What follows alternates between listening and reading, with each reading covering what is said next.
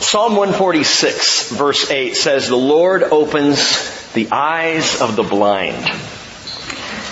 Isaiah 29, verse 18 says, "Out of their gloom and darkness, the eyes of the blind will see." Isaiah 42, verse 6, the Lord says, speaking to the servant of the Lord, "I will appoint you as a covenant to the people, as a light to the nations, to open blind eyes, to bring out prisoners from the dungeon, and those who dwell in darkness from the prison." And tonight we come to the sixth of 7 signs, each set in John's account of the gospel, to give clear insight into the godness of Jesus, His divinity, proof of His being deity, written as John himself said in John 20 verse 31, "So that you may believe that Jesus is the Christ, the Son of God, and that believing you may have life in His name." This evening, Father, we pray for sight. We ask for vision, for illumination, for revelation, because You are the God who opens the eyes of the blind. I love that, Father, that was not a metaphorical prophecy. It was a literal prophecy. And until Jesus came, it could have been taken any way, but Jesus came and the blind began to see. Well, I pray that, Father, if there's any blindness in our lives, any blind spots, any places that we are unaware of, perhaps secret sin or things that we are walking in that are dark, I pray for the illumination of Jesus tonight. And I ask that You will clear up our vision. Help us to see. Help this fellowship to be a place where the blind receive their sight. And teach us by Your Spirit tonight in Jesus' name. Amen. John chapter 9 verse 1, "As He passed by, He saw a man blind from birth." As He passed by. So right away we need to remember, Jesus is still in Jerusalem. It is still the day after Sukkot. Same day that He spoke that glorious "I am" statement, "I am the light of the world." It's as though when we read tonight that He spoke it, and now we're going to see what that means practically. "I am the light of the world," He said. It's the same day that He showed tender mercy to the woman in the courtyard, saying, "I do not condemn you either. Go from now on, sin no more." Same day, Jesus said, "Before Abraham was born, I am." Same day, because it was moments after him saying this, they picked up stones to throw at Him. He slipped out of the temple complex, and on His way out, as He passed by, He saw a man. He saw a man. Now I love how John writes. There are 3 specific words used for seeing in the Greek. A fourth one that you could add in there, but 3 primary ones that are used. 3 distinct words for seeing. Blepo is the first one. It's also an unknown Mark's brother. Groucho, Harpo, Zeppo, and Blepo, right? Blepo in the Greek just means to casually look. It's the word I would expect John to use. As he's coming out of the temple, he sees a blind man. Oh, there he is, okay. The second word is theoreo, where we get our word theory, and as you can assume, it means to carefully study. As we're doing tonight, we're going to theoreo in John chapter 9. We're going to carefully study. We're going to look into these things and think it through. But the third word, the word that John uses here, as he passed by, he saw a man, is Ida. Ida in the Greek means to comprehend or to perceive. This is not a casual glance and it's not a careful study. Jesus walks out of the temple, He looks and He perceives the man in his blindness. He comprehends what's going on. He knows. That word can also be used for know. I know what I'm going to do. He knew what He was about to do with a man who was blind from birth. And that means congenital blindness.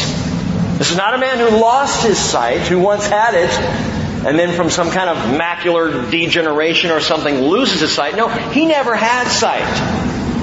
This man is a man born with dead eyes. That's incredibly important to note in the story. Because what's about to happen here in the healing of the blind man is not restoration, it's creation. Jesus is going to take something dead and give it life. He's going to take something that's impossible and make it possible. And so here he comes. Passing by, he sees, he understands, he perceives a man with congenital blindness. Verse 2, and his disciples asked him, Rabbi, who sinned, this man or his parents, that he should be born blind? The rabbis taught, and it was well understood in Israel in those days, that in cases of birth defects or disease, somebody sinned. Someone done something wrong. Either the folks or Junior, somebody is a sinner here. Otherwise he wouldn't be blind. And you might say, well, how can Junior sin? If he's born blind, how could he possibly be the cause of his own sin? How can they even ask such a foolish question? Some rabbis taught, going back to Genesis 25, reaching into the story of Jacob and Esau, the two brothers, who the Bible tells us contended in the womb. They fought in the womb. And they say because of that, a fetus was capable of conscious sin. We're not talking about the Catholic theology of original sin. We're just talking about pure embryonic evil.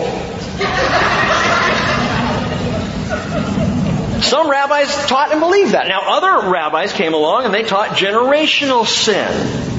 Bitterly dripping from one set of teeth to the next, from grandpa to father to son and on down the line. Ezekiel 18 tells us there's no such thing. Now, I'm not talking about the effects of one generation on the next. I'm talking about the responsibility. Ezekiel said, the word of the Lord came to me saying, Ezekiel 18, what do you mean by using this proverb concerning the land of Israel, saying the fathers eat the sour grapes, but the children's teeth are set on edge? As I live, declares the Lord God, you are surely not going to use this proverb in Israel again. And you know God's serious when He calls you surely. Behold, all souls are mine, God says. The soul of the Father as well as the soul of the Son is mine. The soul whose sins will die. Well, what about He will visit the sins of the fathers on the third and fourth generation? That's exactly it. He will visit each consecutive generation to see, are you still doing what the fathers did? But each and every generation is responsible for ourselves. And we've been over this. We've talked about this. You know, I am not called to account for my father's sins. My father's sins may affect me. My sins may affect my kids. But they're not responsible for it. I am. The soul whose sins will die, and the soul who's righteous will be saved. Thing is, neither perspective from the rabbis accurately reflect the character of God. The chesed, the grace of God. That He would condemn an infant before it's even out of the womb for some kind of evil? Or that He would hold someone responsible for something they didn't do? That is not God. The rabbis got it wrong. The disciples' question here, who sinned? This man or his parents? Man, you know what? That's straight out of Job. You would think over 2,000 years they would have rethought the process. Job, I believe a contemporary of Abraham, perhaps even alive, at the exact time that Abraham was, 2,000 years prior to Christ, Job's so-called friends made the same indictment of Job. They blamed his suffering on his sin. That's the only explanation, Job, for your suffering. You are a sinner. You must have done something wrong. We got to figure out what you did wrong, and we got to make it right so you can stop suffering. And Job said in Job 6 verse 14, for the despairing man there should be kindness from his friend, so that he does not forsake the fear of the Almighty. My brothers have acted deceitfully like a wadi, like the torrents of wadis which vanish, like a turbid or thick wadi because of ice and into which the snow melts. But when they become waterless, they're silent. When it is hot, they vanish from their place. And why are we pausing on just this second verse to talk about sin and responsibility and these things? Listen, that passage in Job, it really speaks to me, especially because of where we've been, what we've been studying. Listen again, Job said, my brothers have acted deceitfully like a wadi in Israel. You go in the dry season and they're nothing but crevices throughout the desert. All over the place. They look like veins cut throughout the desert with nothing in them. They're dry in the bottom, they're dry up the sides. A wadi. Get a heavy rain and they flood and fill. But it warms up and they just evaporate. There's nothing left. Listen, we are not called to be evaporating wadis in the way we treat people. We are those who have been given rivers of living water. Wells of living water within us. So I bring back this whole idea of the living water that wells up from within us, that is continual, that is constant in flow, so that when we see someone on the side of the road, when we see someone hurting, when we deal with a friend or a relative or someone who's in pain, we don't say, I wonder what they did. And we don't turn someone's pain into a theological conversation like the disciples do. It's amazing. They come out. Notice the difference between Jesus and the disciples. Jesus perceives the man. Jesus sees the man. They see sin. He sees a person lost in blindness. They see theological talking points. Rabbi. And I'm sure they're proud of themselves for coming up with this one. Hey, this will impress him. We're going to say something theological and bring up this great question. And when we do that, when we turn a person's hardship or lostness into sermonettes, we're in danger of being evaporating wadis rather than wells of living water. It is our call to bring living water, grace, healing, mercy to those around us. You know, we talk a lot about the harvest around here. I mean, would you say I bring that up from time to time? That these are the days of the harvest, that we are called as workers to the harvest. Time to roll up our sleeves, get out there, tell people about Jesus, bring His love, bring His grace to a thirsty world. We talk about this all the time. But gang, talk is cheap. I can bring it up every week. Compassion compels action. And what Jesus has coming out of the temple, His life just threatened, by the way. I wouldn't be surprised if as He slipped through the crowd, a rock went whizzing by His left ear, you know. And yet the first thing He does is perceive a man in his condition. And the compassion wells up in Jesus like living water. Revelation 22:17 says, the Spirit and the bride say, come. And let the one who hears come, and let the one who is thirsty come. Let the one who wishes take the water of life without cost. And I love that because it's not just the Spirit who says that. It's the Spirit and the bride. It is the Spirit within the bride speaking to this world. If you're thirsty, come. There is living water enough for all. So instead of who sinned, a better question might have been, Lord, how can we help him? Lord, come here. Do you think maybe you could heal him? What can we do to make this man's life better? You see, it doesn't matter who's at fault for the man's condition. That's beside the point. It's not about who's to blame. It's about who can save. And Jesus answered verse 3 and says, it was neither that this man sinned nor his parents, but it was so that the works of God might be displayed in him. Now, you may have read that. We looked at that Sunday briefly. And you might read that and say, that doesn't seem fair. That this man has been blind his whole life so Jesus could come along and do a miracle? Does that bother anybody else? It used to bother me a lot. 30 years at least this man has been blind. Why 30? I'll tell you in a minute. But this guy's 30 or older, blind his whole entire life. And Jesus says, well, the reason for this is not because anybody did anything wrong. It's primarily because, well, I was going to do a miracle. We're going to display some power here, and that's why he's blind. Well, that doesn't sound right. That's not what he's saying. The blindness is only a result of sin so much as this is a fallen, polluted world. This is a world in which the bloodline of humanity is corrupt. Disease and death, gang, they are part of the deal. Christian or not, people get sick, people die. The corruption is in the world. The Bible is clear about that. But Paul wrote in Romans 8:28, you know the verse, we know that God causes all things to work together for good to those who love God, to those who are called according to His purpose. Jesus is not saying, this man was born blind so that I could do this. He's saying, we came upon this man today that I might work the works of God. In other words, though he is born blind, though he's afflicted, though he has the same corruption that the world has, I'm here to do something marvelous. Now, Jesus could have just walked on by. Now, you might say, I can't see what God is doing. And I wonder if the blind man ever had those thoughts as he sat there begging on the side of the road, why me? Why was I born blind? My parents can see. Brothers and sisters, maybe, they can see. How come me, Lord? Why me? I can't see what you're doing. And if you ever think that, let me encourage you.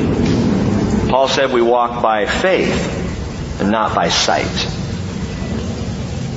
Many of you have heard the name Fanny Crosby. Fanny Crosby is a famous hymn writer. She wrote over 8,000 hymns for the church, including a hymn called Face to Face with Christ, My Savior.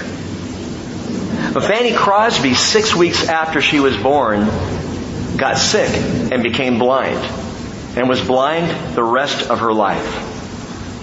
One time a well-meaning preacher came up to her and said, Miss Crosby, I think it's a great pity that the Master did not give you sight when He showered so many other gifts upon you. She replied, if at birth I had been able to make one petition, it would have been that I was born blind. Because when I get to heaven, the first face that shall ever gladden my sight will be that of my Savior. Point is this, what to some is an infirmity, to others is the road to eternity. And so if you have some hardship in your life, it's not so that God is making it hard so that eventually, ultimately, He can pop in there and glorify Himself. He's working in each and every one of us, His will, His perfect will. The works of God. It was so the works of God might be displayed in Him. By the way, the works of God does not mean physical healing, as we will see in a few minutes. By day's end, Jesus will have this guy saved. And I guarantee you he never looked back. If we were to ask this man, when we get to heaven, do you ever wish you had those 30 years back? I highly doubt he's even given it a second thought. Verse 4, Jesus says, we must work the works of Him who sent me as long as it is day. Night is coming when no one can work. While I'm in the world, I am the light of the world. I am the light of the world, He says again. Now listen, as we talked about Sunday, quickly, He is referring in part to His own death. The day is short. Night is coming when no one can work. I only have limited time before my death comes along. But as we read on Sunday, and I've got to repeat this, Alexander McLaren, the light went into the valley of the shadow of death and lit it up from end to end. I just love that. Jesus went into the darkest place that He might be light for us. So that for us, we might say, as Paul said, Romans 13:12, the night is almost gone, the day is near, therefore let us lay aside the deeds of darkness and put on the armor of light. But Jesus says, when I'm in the world, I'm the light of the world. And when He had said this, He spat on the ground and made clay of the spittle and applied it, the clay that is, to His eyes. This is the only time Jesus ever does this. Two other miracles involve spit. One where he heals a blind man, he spits in his eyes, and gradually the blind man can see. In the other case, he spits on his fingers. He puts his fingers in the ears of a deaf man and then puts spit on his other finger and touches the deaf and mute man's tongue to show him what he's doing, and he heals him. But in this case, it's the only time he makes a little mud poultice, spitting on the ground, mixing it with the dust of the earth. Why clay? Because creation's taking place. This is the stuff of creation. Jesus, who is the light of the world, may in some cool way be drawing us back to after God said, "Let there be light," He drew the dust of the earth together and He created man. And so Jesus does a very similar thing. The light of the world now takes the dirt of the ground, mixing it with His own spit, makes this clay, and applies it to these dead, lifeless eyes to animate them via the dust of the earth and the spittle of the Savior. Verse 7. He said to him, "Go wash in the pool of Siloam," which is translated, John tells us, sent. So he went away and washed and came back seeing. What an intriguing miracle. When you look at all the miracles of Jesus, and we've looked at many through the Gospels. Many are not even reported in the Gospels. But of the ones that we've seen, think about how unique each one is. It's almost like the miracles are tailor-made to the person or to the moment. And in this case, He takes the man through a very interesting thing. Jesus, could have said, "Be healed," and the man's eyes would come to life and he would see immediately. He could have done that. Jesus could have spit in the guy's eyes like He did in a previous blind man's eyes. Say, "Can you see now?" But He makes this mud and then says, "Go wash in the pool of Siloam." Well, if He's just come out of the temple, they're in the upper part of Jerusalem, and the man would have to make his way all the way down to the south end of the city of David to get to the pool of Siloam in the first place. It's going to take a little effort. All the while He's got mud in his eyes. So He's got to get down there and get back. Why this intriguing process? First of all, Jesus sends him to the pool of Siloam, as John very clearly tells us, because the pool means sent one. I want you to go to the pool of the sent. The pool of the sent one. Go there and wash. Why? Because Jesus is presenting Himself as the sent one of God. This is a major theme running through the Gospel of John. The sent one. The one whom the Father has sent. In fact, that phrase, the one whom the Father sent, is used 7 times in the Gospel. And there are numerous other phrases that Jesus says. For God so loved the world that He gave His only begotten Son. God sent Jesus. John says this over and over and over. And Jesus prays in John 17:3, "This is eternal life, that they may know You, the only true God, and Jesus Christ whom You have sent." He says to the man in his blindness, in his darkness, you gotta go to the sent. If you want to see, do you get this? If you want to see, you gotta go to the sent one. You gotta go to the pool called sent that will wash you and give you sight. It's a beautiful picture. But all the way to the pool, down to the south end of the city of David, how would it feel to have that grimy, soily, crunchy paste in your eyes? Can you imagine Visine or Bausch & Lomb trying to market this? People are falling all over themselves for the newest product in our product line. Here's mud in your eye. It's a thick, pasty substance made of a man's spit and dirt from the ground. Rub it in your eyes and see how it works for you. I have trouble with the thick eye drops. I have trouble when a little piece of lint gets in my eyes. This guy has mud caked on his eyes, and he has to go all the way down the pool, and all the way down there. Wouldn't it be irritating? Uncomfortable? Anyone with me on this? Do we need to go outside and do some practical testing? And so down he goes. Why does Jesus do it this way? And better yet, how would it feel to get the water of the pool of Siloam and begin to wash it out.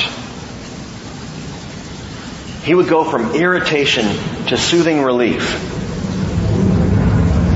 When life gets irritating, when your vision gets blurred, when the world is an eyesore, go wash in the pool of the sent one.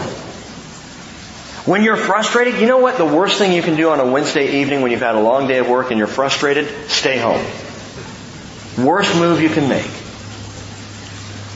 But if you've had a long day and on the other hand you're feeling irritated and frustrated, you go to worship, what happens? Better yet, you open the Word of God. And it's like washing in the pool of the sent one. Ephesians 5:25 tells us Christ also loved the church and gave Himself up for her so that He might sanctify her, having cleansed her by the washing of water with the Word, the pool of the sent one. Gang, what I'm saying is wash in the Word of God. Be washed in the Word. When life is frustrating, get washed in the Word. When life is irritating, get washed in the Word. When you can't see clearly, when you're having difficulty discerning, get washed in the Word of God. And you will receive your sight.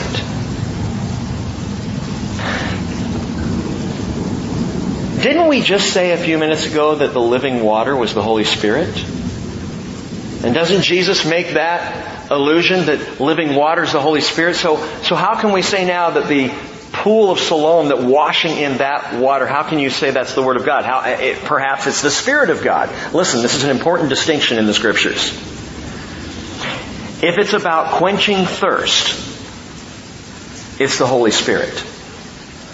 John 4:14, whoever drinks of the water that I will give him shall never thirst, but the water which I will give him will become in him a well of water springing up to eternal life. And also John 7:37 and 38, that living water, that speaks of the Holy Spirit.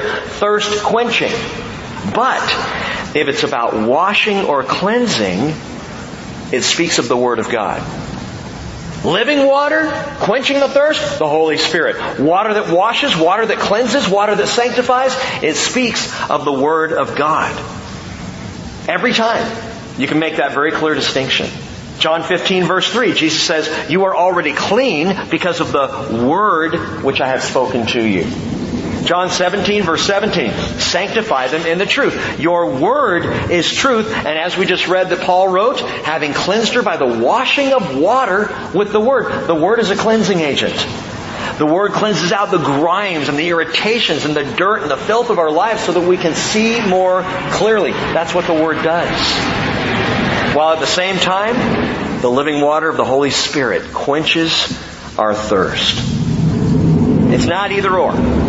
It's both and. The quenching and the washing of the sent one. The Spirit of the sent one and the Word of the sent one. Now verse 8. He comes back seeing. And this is where it gets really interesting. In fact, most of chapter 9 is not Jesus having conversation. Most of chapter 9 is this blind man in conversation. Follow this through. Therefore the neighbors and those who previously saw him as a beggar were saying, is not this the one who used to sit and beg? And others were saying, this is he. Others were saying, no, but he's like him. And he kept saying, I'm the one. It's me. So they were saying to him, verse 10, how then were your eyes opened? He answered, the man who's called Jesus made clay and anointed my eyes and said to me, go to Siloam and wash. So I went away and washed and I received sight. They said to him, where is he? And he said, I do not know. Several things make this man's story absolutely credible. Number one, he doesn't know where Jesus is. Why? Because the last point of contact, he was blind. He wouldn't have any idea. Jesus told him to go wash. He went and washed. He doesn't know where Jesus is. It absolutely lends itself to the story that he's speaking. Besides the fact, he wouldn't know where Jesus is even if he saw him face to face because he had never seen him face to face. He would not know what Jesus looked like. Jesus could walk right by him. He wouldn't know. Where's Jesus? I don't know. Makes sense. Secondly, he doesn't mention that Jesus spit to make clay. In fact, every time he recounts the story through the chapter, what he says over and over is, he made clay. He doesn't know that Jesus spit to make clay. Now, maybe that's good. He's not aware of how this substance was put together. Why doesn't he know? Because he didn't see him do it. All he knew was suddenly there was clay being applied to his eyes. Where did it come from? How did it get made? He didn't know. He was blind. Again, it makes the story credible. And also what's interesting is at this point the man is still in the dark as to the nature of Jesus. He just calls him the man who is called Jesus. But watch the progression of his faith. Because through the chapter, every time he refers to Jesus, he changes the story just a little bit. He changes the phraseology. He changes what he calls or how he refers to Jesus. And it begins with him calling him, in verse 11, the man who's called Jesus. That's all he knows about it. Verse 13. Well, they brought to the Pharisees the man who was formerly blind. I like that. Do you realize that we were all formerly something messed up? We were either formerly blind, or we were formerly dumb, or we were formerly lame. Many of us were formerly dumb and lame. We were formerly one thing that we are no longer because of the healing of Jesus. So they brought the man who was formerly blind. Verse 14, now it was a Sabbath on the day when Jesus made the clay and opened his eyes. Then the Pharisees also were asking him again how he received his sight. How did it happen? And he said to them, he applied clay to my eyes, and I washed and I see. Therefore, some of the Pharisees were saying, this man is not from God because he does not keep the Sabbath. But others were saying, how can a man who is a sinner perform such signs? And there was a division among them. And note that Jesus causes division among people. It's not a bad thing. It's just who He is. It's the character, the nature of Christ forces people to accept or reject Him, to receive or deny Him. You can't stay neutral with Jesus.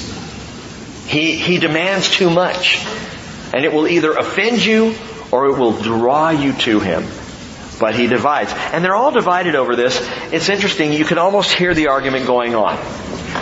Some of the Pharisees saying, the last time this Jesus was in town, he had a lame man carry his pallet on the Sabbath, and now he's Sabbath breaking all over the place. He's making mud on the Sabbath. What? Why is mud making? Why is spitting on the ground and making a little mud poultice and applying it to the eyes, why is that breaking Sabbath? Check this out. Of the 39 categories which we've discussed of disallowed work on Shabbat, one of those categories possibly being applied here was kneading. As in dough. That if a woman was going to make bread, she could not do it on the Sabbath. All kneading had to take place the day before or the day after, not on the Sabbath. That was too much work, all that kneading. So, kneading. As if mixing a mud and spit poultice was out of the question. But this one's also interesting to me. Both the Mishnah, Tractate Shabbat 7.2, you can look it up, and the Babylonian Talmud, Tractate Avodah Zarah, both these writings of Jewish interpretation of the law discuss whether or not it is permissible to anoint sore eyes on the Sabbath. That's how legalistic it became. To have discussions over whether or not you could pop some Visine in your eyes. Whether or not you could see an ophthalmologist. Whether or not you could apply ointment to soreness on the Sabbath. Well, that could be work. Does anybody want to live like that? Does anyone want to carry around that weight of law? See, God gave the law so the sin would increase, but where sin increased, grace increased all the more. That's what Jesus invites us to. Now, I got to give just a little nod to the Jewish people here, because honestly, though it sounds ridiculous to non-Jewish ears to question whether or not you could apply salve or knead dough or mud, as it were, on the Sabbath, give them this credit. When all you have to present to God is your self-righteousness, you better dot every I and cross every T. You don't want to miss a thing. And in misunderstanding grace, in not knowing the chesed of God and why Jesus came, it makes sense why they would go to such lengths to lay out every possible nuance of the law, to keep every possible nuance so that they could be righteous before God. Please don't do that as a Christian. Be careful that you don't get caught up in your own self-righteousness. You will wear yourself out trying to keep it together. In fact, you can't do it. You just keep coming to Jesus. You keep seeking His grace. You hang out with Him, and He will take care of the rest. The real tragedy here is that the Pharisees and the Jewish leaders are blind to the miraculous because of their binding traditions. But they have another problem that they got to figure out. Someone brings this up. How can a man who's a sinner perform such signs? If he's violating Shabbat, which, by the way, he never did violate the Sabbath. He violated their interpretations of the laws of the Sabbath. He always kept the Sabbath. He was the Sabbath. He's the Lord of the Sabbath. But their interpretations, he violated all over the place because they were dead wrong. But to their thinking, if this guy violates the Sabbath, then he must be a sinner. But how can a sinner perform such a miracle? How can a sinner do this? They are caught between a rock and a hard place. A miracle of godly compassion and such power, that couldn't be wielded by a sinner, could it? Verse 17, so they said to the blind man again, what do you say about him since he opened your eyes? And he said, note this, he's a prophet. We've just moved from a man called Jesus to a prophet. The guy's processing. He's shifting his position on Jesus now, and he's beginning to see the light. Verse 18. The Jews then did not believe it of him that he had been blind and had received sight, until they called the parents of the very one who had received his sight. And they questioned them, saying, is this your son, who you say was born blind? Then how does he now see? And his parents answered them and said, we know that this is our son. We know that he was born blind, verse 21, but how he now sees, we don't know. Or who opened his eyes, we do not know. Ask him, he is of age, he will speak for himself. His parents said this because they were afraid of the Jews, for the Jews had already agreed that if anyone confessed him, that is Jesus, to be Christ, he was to be put out of the synagogue. For this reason, his parents said, he is of age, ask him. That's how we know the guy was at least 30. Because he was of age. And in Jewish thought, in Jewish thinking, you might say, well, what about the bar mitzvah? 13, that's of age. No, 13, yeah, that's coming out of childhood. But that's not the tradition that was kept, especially in the days of Jesus. It was the age of 30. That's when you're really a mature adult. Why? Numbers chapter 4 says 7 different times that a priest enters the priesthood upon coming of age at 30. So the priest came of age at 30 to enter the priesthood. They assumed that would just apply then. If you're 30 years old, you have come of age. He is of age. Ask him. And so we make the assumption the guy must have been at least 30 years old. Verse 24. So, a second time they called the man who had been blind, and they said to him, give glory to God. We know that this man is a sinner. And he answered, whether he's a sinner, I do not know. One thing I do know, that though I was blind, now I see. Don't miss that. He just spoke his witness. His personal testimony. That's it. All I know is I was blind, and now I see. Jake, in preparation for the Philippines mission trip, had all the kids working on their testimonies. You may recall from the last trip they took. And they came home and some of the kids on Sunday morning shared their testimony here with the fellowship. And I'm hoping we'll have them do that again. His personal testimony.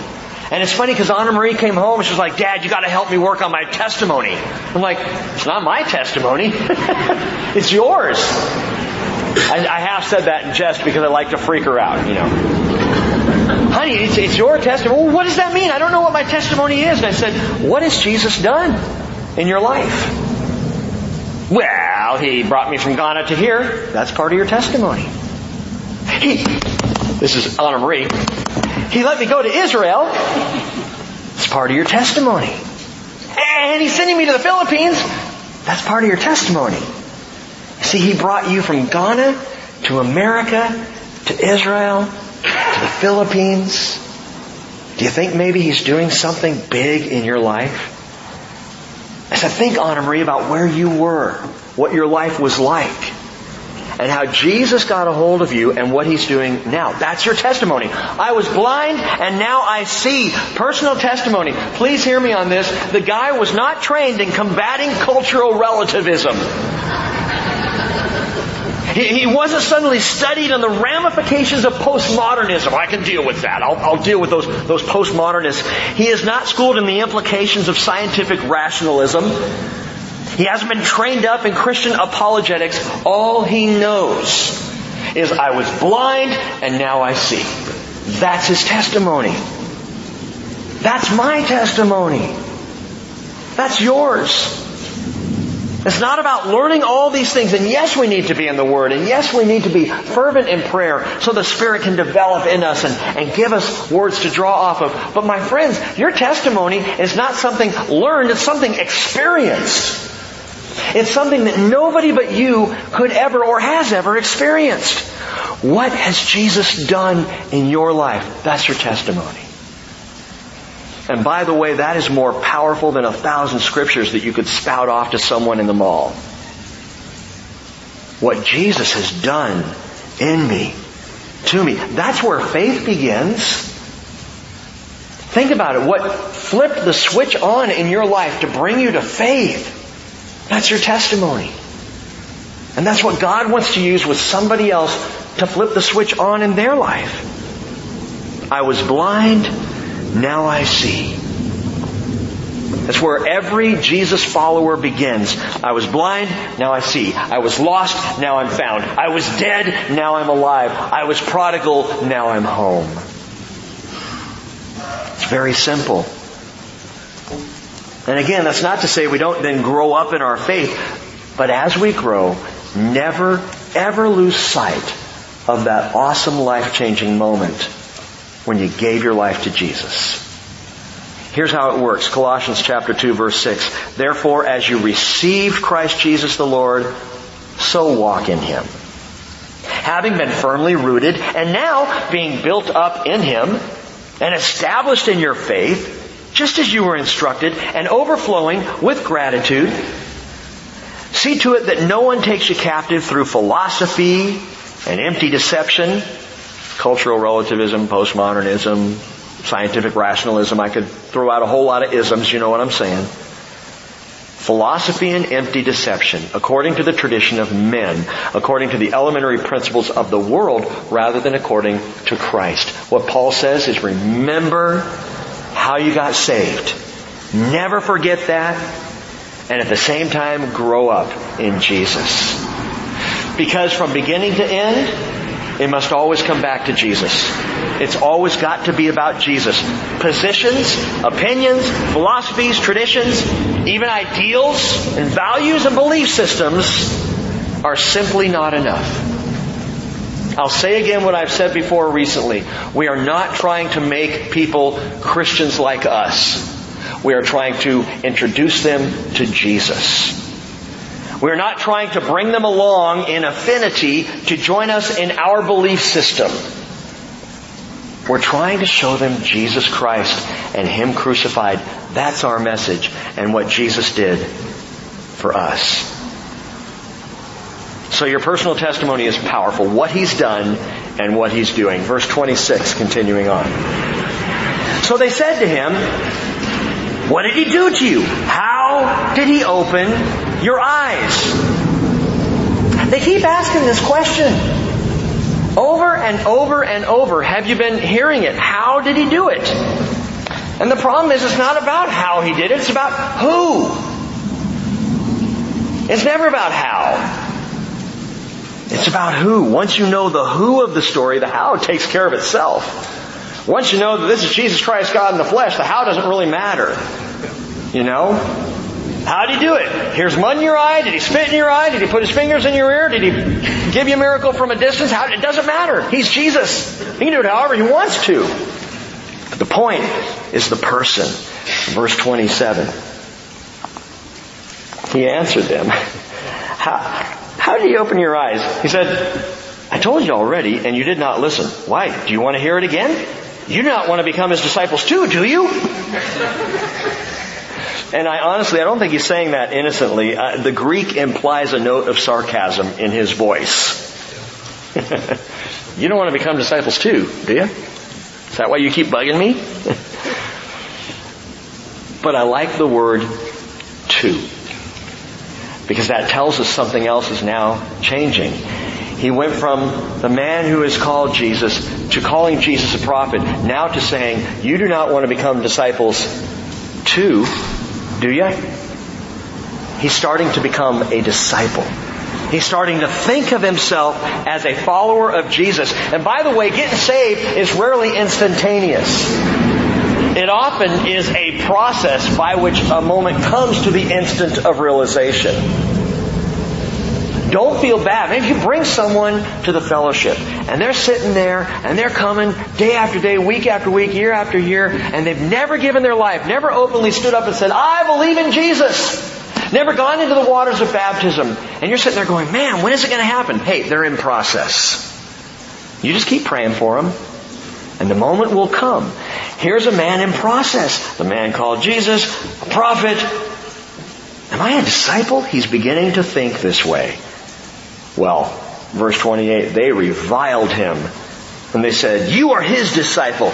We are disciples of Moshe. We know that God has spoken to Moses, but as for this man, we do not know where he's from." Apparently they didn't appreciate the banter one bit. And John is very clear from the use of the word reviled that their retort is demeaning and accusatory. They're taking the man down a notch. This word revile is loidoreo. Loidoreo, it doesn't mean standing around. Loidoreo means to insult or to slander. And they are trying to be insulting. You follow that Jesus, we follow Moses, implying that the man did not. Verse 30, the man answered. I love the answer. Watch this. He said to them, "Well, here is an amazing thing, that you do not know where he is from, and yet he opened my eyes. We know that God does not hear sinners, but if anyone is God-fearing and does His will, He hears them, or He hears him." Now, give the guy a little credit here. He's on the path of discipleship. That doesn't mean that every word out of his mouth is absolutely true. Okay? He's learning. We know that God does not hear sinners. Is that true? God doesn't hear sinners? I mean, some of you are shaking your heads. If God didn't hear sinners, none of us would be here. If God didn't hear sinners, none of us would be saved. Listen, God can hear whomever He wants. We have instances in Scripture, I won't take you there now, but instances in the Bible where sinners prayed and God answered their prayer. Not praying a prayer of salvation, just praying for intervention, and God said, "All right, I'm going to intervene for you," even though they didn't believe. Yes, God can respond to, hear, move on the prayer of a sinner. But here's the thing. The limitations are not on God's ears. The limitations are on man's heart. We are the limitations of God's hearing. If I'm crying out to God, but I'm in rebellion, no, He's not paying attention. It doesn't mean that somehow cosmically God can't hear. As if a person in rebellion goes, and God's like, man, I wish I could hear that guy. It's like me in the kitchen. Drives me nuts. David, my sweet little David, talk to David sometime. Just go ahead, ask him a question and see if you can hear him. I've never heard a more soft-spoken child in the world. Hey David, how was your day? And I know he's talking. So we got a 6-year-old soft speaker, a low talker in my house, and a 50-year-old who's losing his hair and fast. I'm in the kitchen this morning. He's sitting at the counter. I'm in the kitchen. The fan's on. I'm cooking up eggs. And David's like, Dad, which he said loudly. I was like, yeah, yes, David. And he's going on and on and on. And I know it's something of great importance to him. And so, of course, I'm doing the parental, I don't know what I'm telling him, you know. Could be anything. That's not God. It's not that God's looking down and going, I can't hear you. It's that He will not respond to a heart that is hard against Him. You know the scene, if you've seen the movie Bruce Almighty, the first one with Jim Carrey. The scene where he decides to turn prayers into Post-it notes, which is hilarious. The whole room turns into Post-it notes. As if God is sitting up there cosmically trying to keep track of and answer every single prayer that every single person is praying, whether they believe in Him or not. He does hear the prayer of repentance. He does, when it fits His best interest and His will, He does respond to the prayers from time to time of non-believers. But honestly, what does the Bible tell us?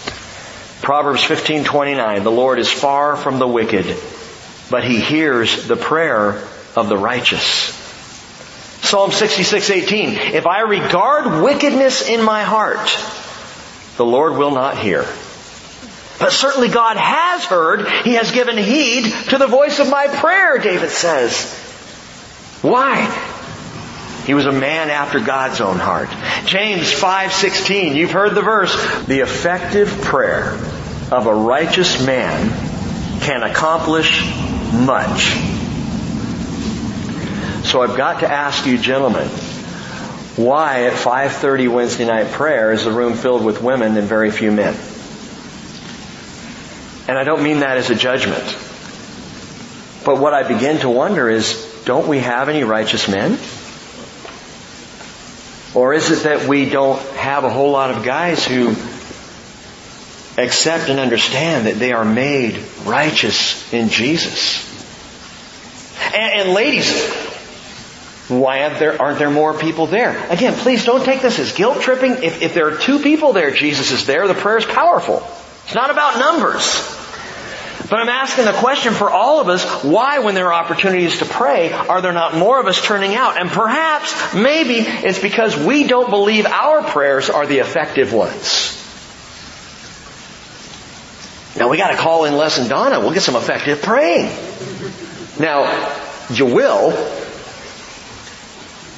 But you realize that in Jesus Christ, you are righteous? And that makes your prayer effective. So don't hold back. Well, I don't know what to say. It doesn't matter. The Spirit will tell you. Well, I'm uncomfortable praying out loud. Get over it. The effective prayer of a righteous man, we are made righteous in Christ. If I turn my heart, that's why I said before, it's not a problem with God's hearing, it's a problem with my heart. The reason that, as Shakespeare said in Hamlet, my thoughts go up, my prayers stay low. Prayers without thoughts never to heaven go. It's not His ears, it's my heart.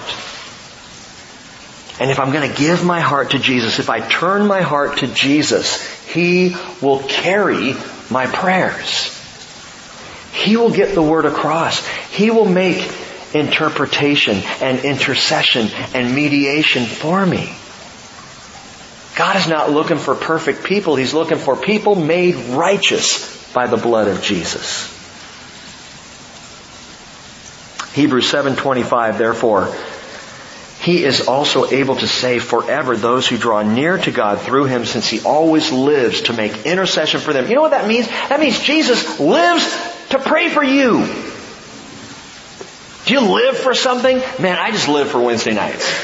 Or I live for Sunday mornings, or I live for time with my kids and with my wife and my family. I live for... Jesus lives to make intercession for you. He loves it. So let Him. Give Him the opportunity.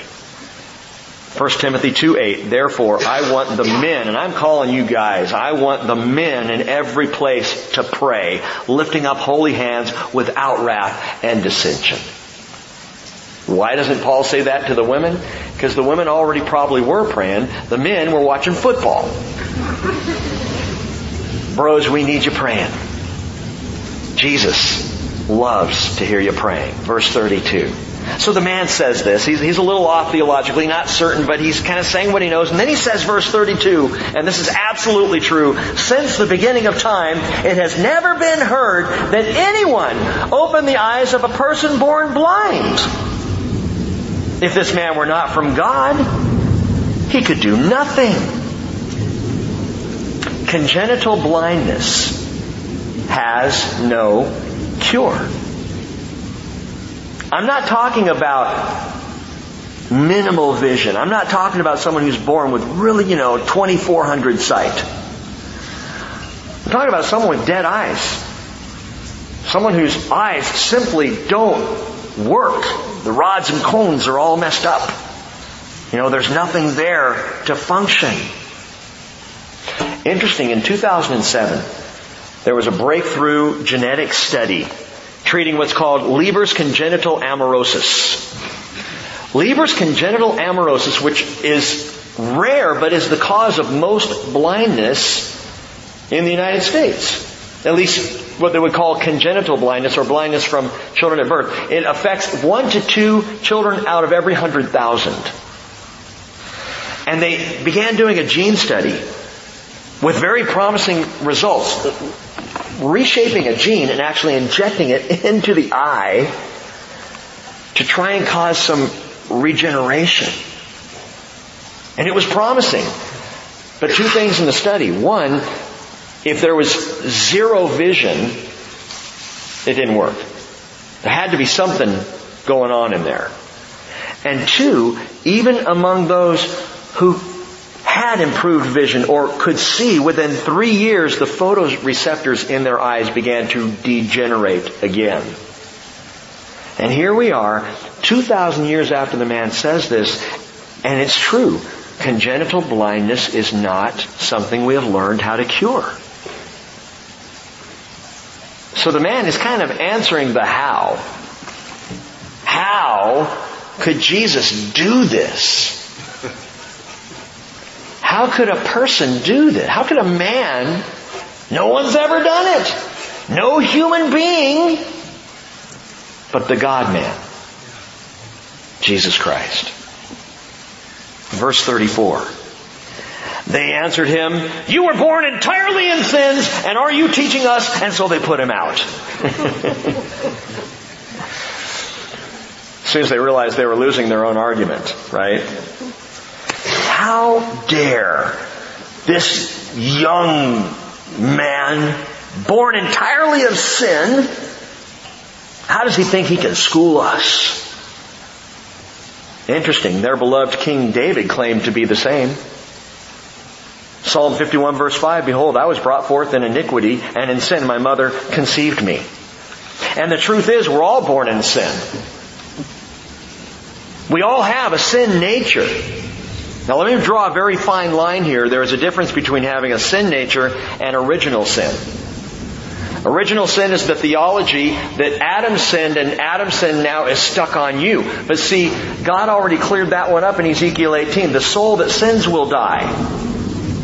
Each person is responsible for their own sin. Paul even says, I believe it's in Romans 5 or Romans 6, it's right in there, where Paul makes the case, those who have sinned, though not in the likeness of Adam, but we've all sinned.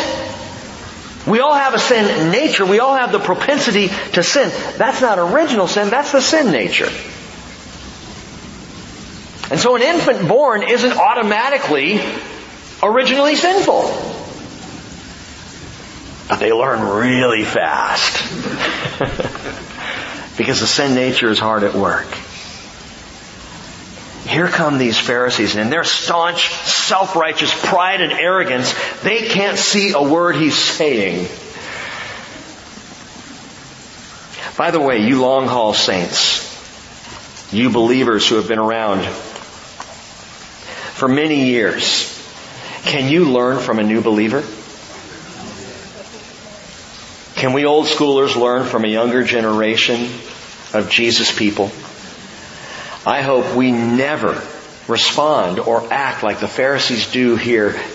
Who are you, young man, young woman, young person, to tell me about my faith? When we go there, there's pride creeping up. Well, they put him out. Now, I want you to note this. They put him out. The implication here is far more serious than booting him out the door. They put him out. What's indicated, looking back at verse 22, is they put him out of the synagogue. This was the very thing his parents feared the most. Verse 22, his parents said this because they were afraid of the Jews, for the Jews had already agreed that if anyone confessed him to be the Christ, he was to be put out of the synagogue. What that means is not only you could not go into the synagogue, but you were out of fellowship with the Jewish community. You were ostracized, kicked out. The church leaders stood up in front of the congregation and said, no one is to talk to this guy anymore. He's out. He's a sinner. Don't associate with him. Don't do business with him. Certainly don't allow him in the doors of the synagogue or the temple. They put him out. Ostracized from the Jewish community, put out of the synagogue. I believe that's what took place. Watch Jesus. Verse 35, Jesus heard that they had put him out, and finding him, stop there, he found him. The blind man didn't find Jesus. He didn't know what Jesus looked like. He couldn't find Jesus. But the moment Jesus heard what had happened, he found him. He went looking for him. I love it. Jesus didn't heal the blind man of his blindness, give him sight, and then forget about him. On to the next illness. On to the next disease. No. When this man gets put out, Jesus goes and finds him, and he says, do you believe in the Son of Man?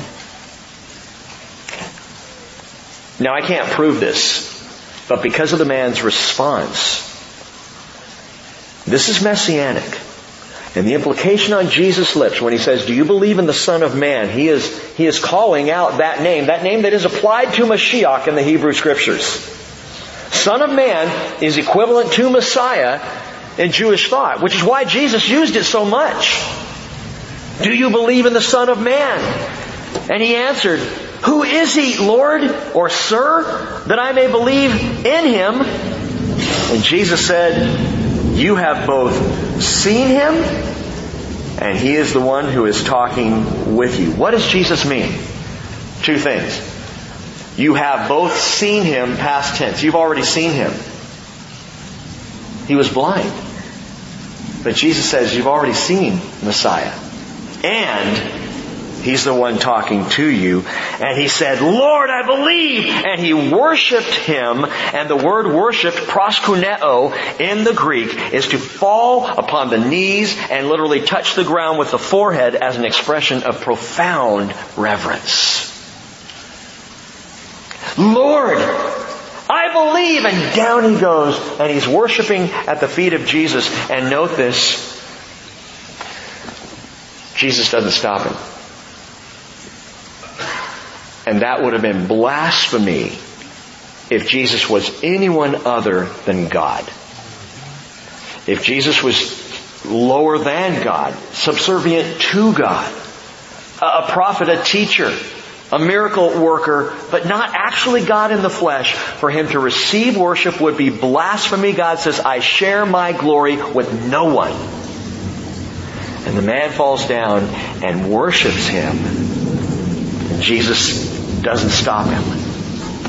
What a marvelous progression of faith. You know, there's a story in the Scriptures of the blind man who Jesus heals, the other one with the spit. And he spits in his eyes and says, "Do you see?" The blind man says, "It's kind of hazy." Does it again. "Now do you see?" See something like trees walking around. Which I think was the second installment of the Lord of the Rings trilogy. I'm not sure. He does it a third time, and the guy now can see it. So there's this process of helping the man see. That's what's going on in John chapter 9. The process of the man coming to see the light of the world. And bit by bit, he moves along this path from the man called Jesus to a prophet, to a man from God, to hear a declaration of worship. "Lord, I believe."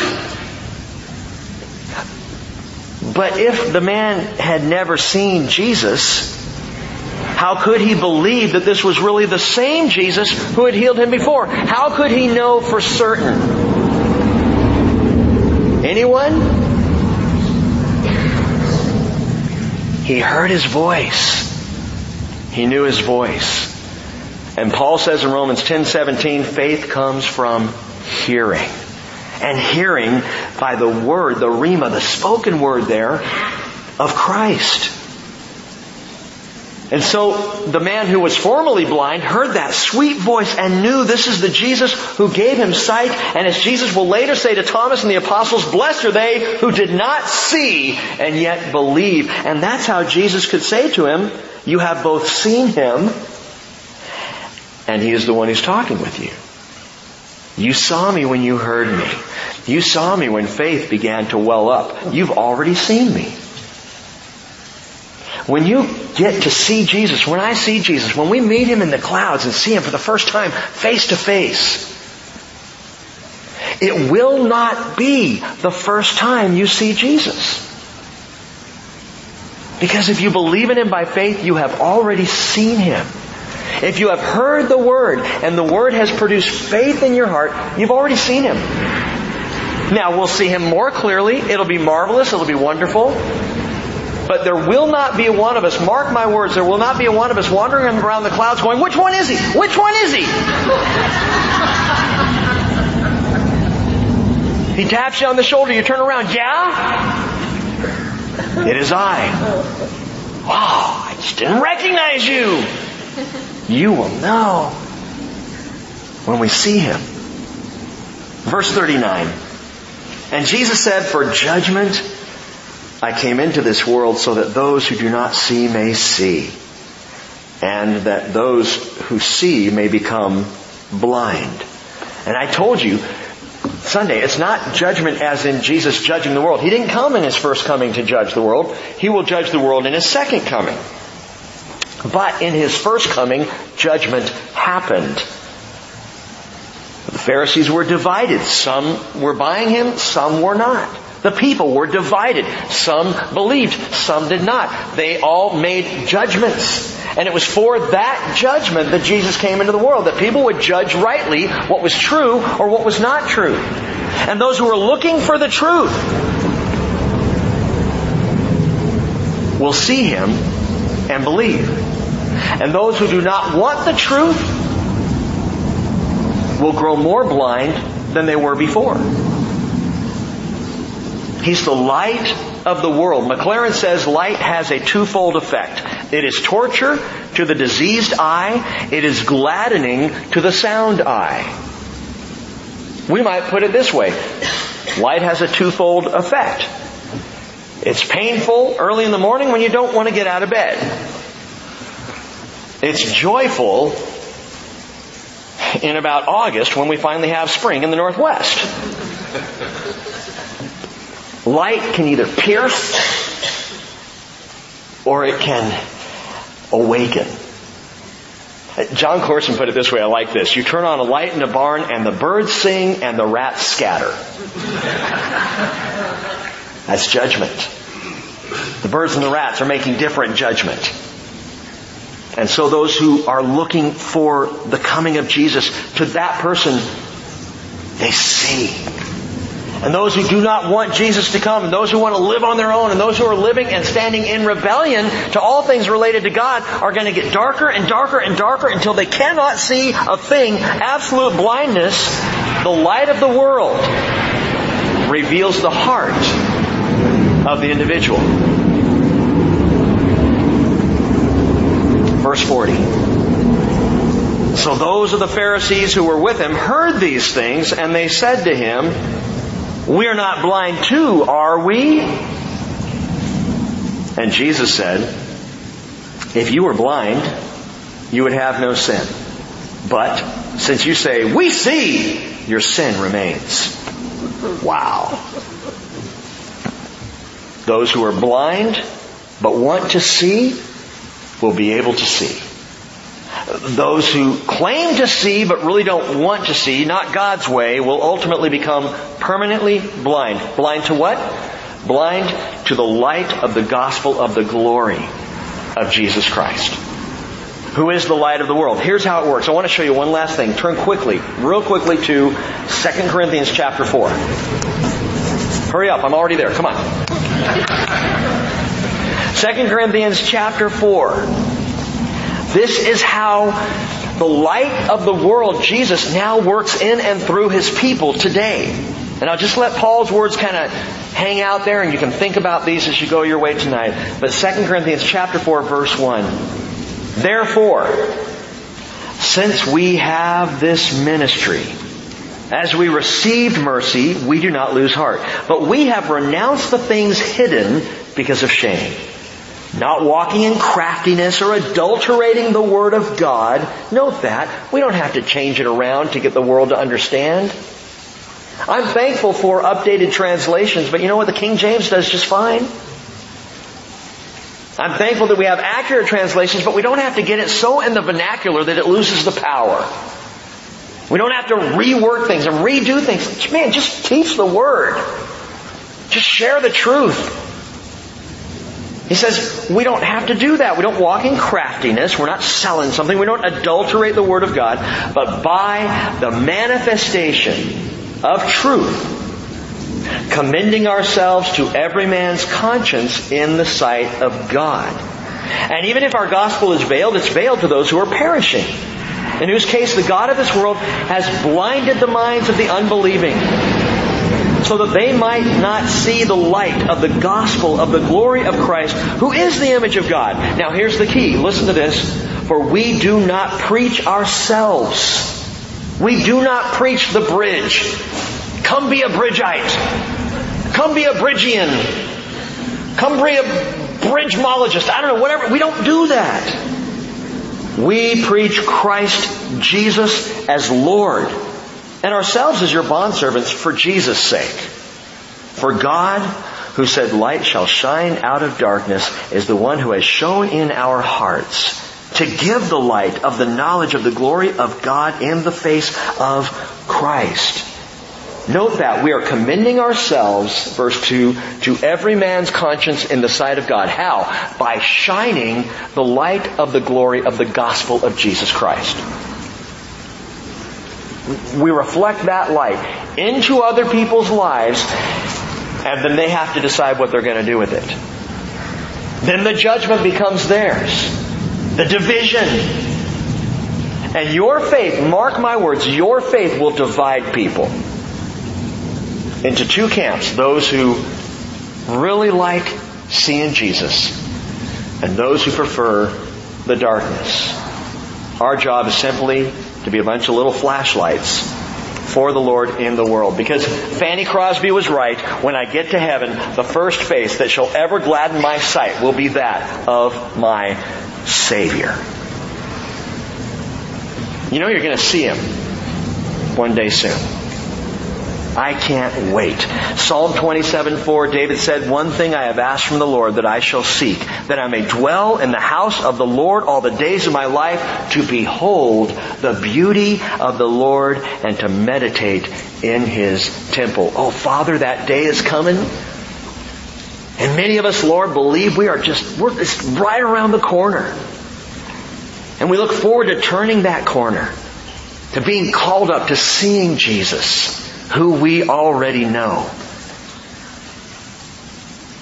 Lord, as we walk the final few steps, as we come around the corner, may we live lives worthy of the calling of the gospel of Jesus.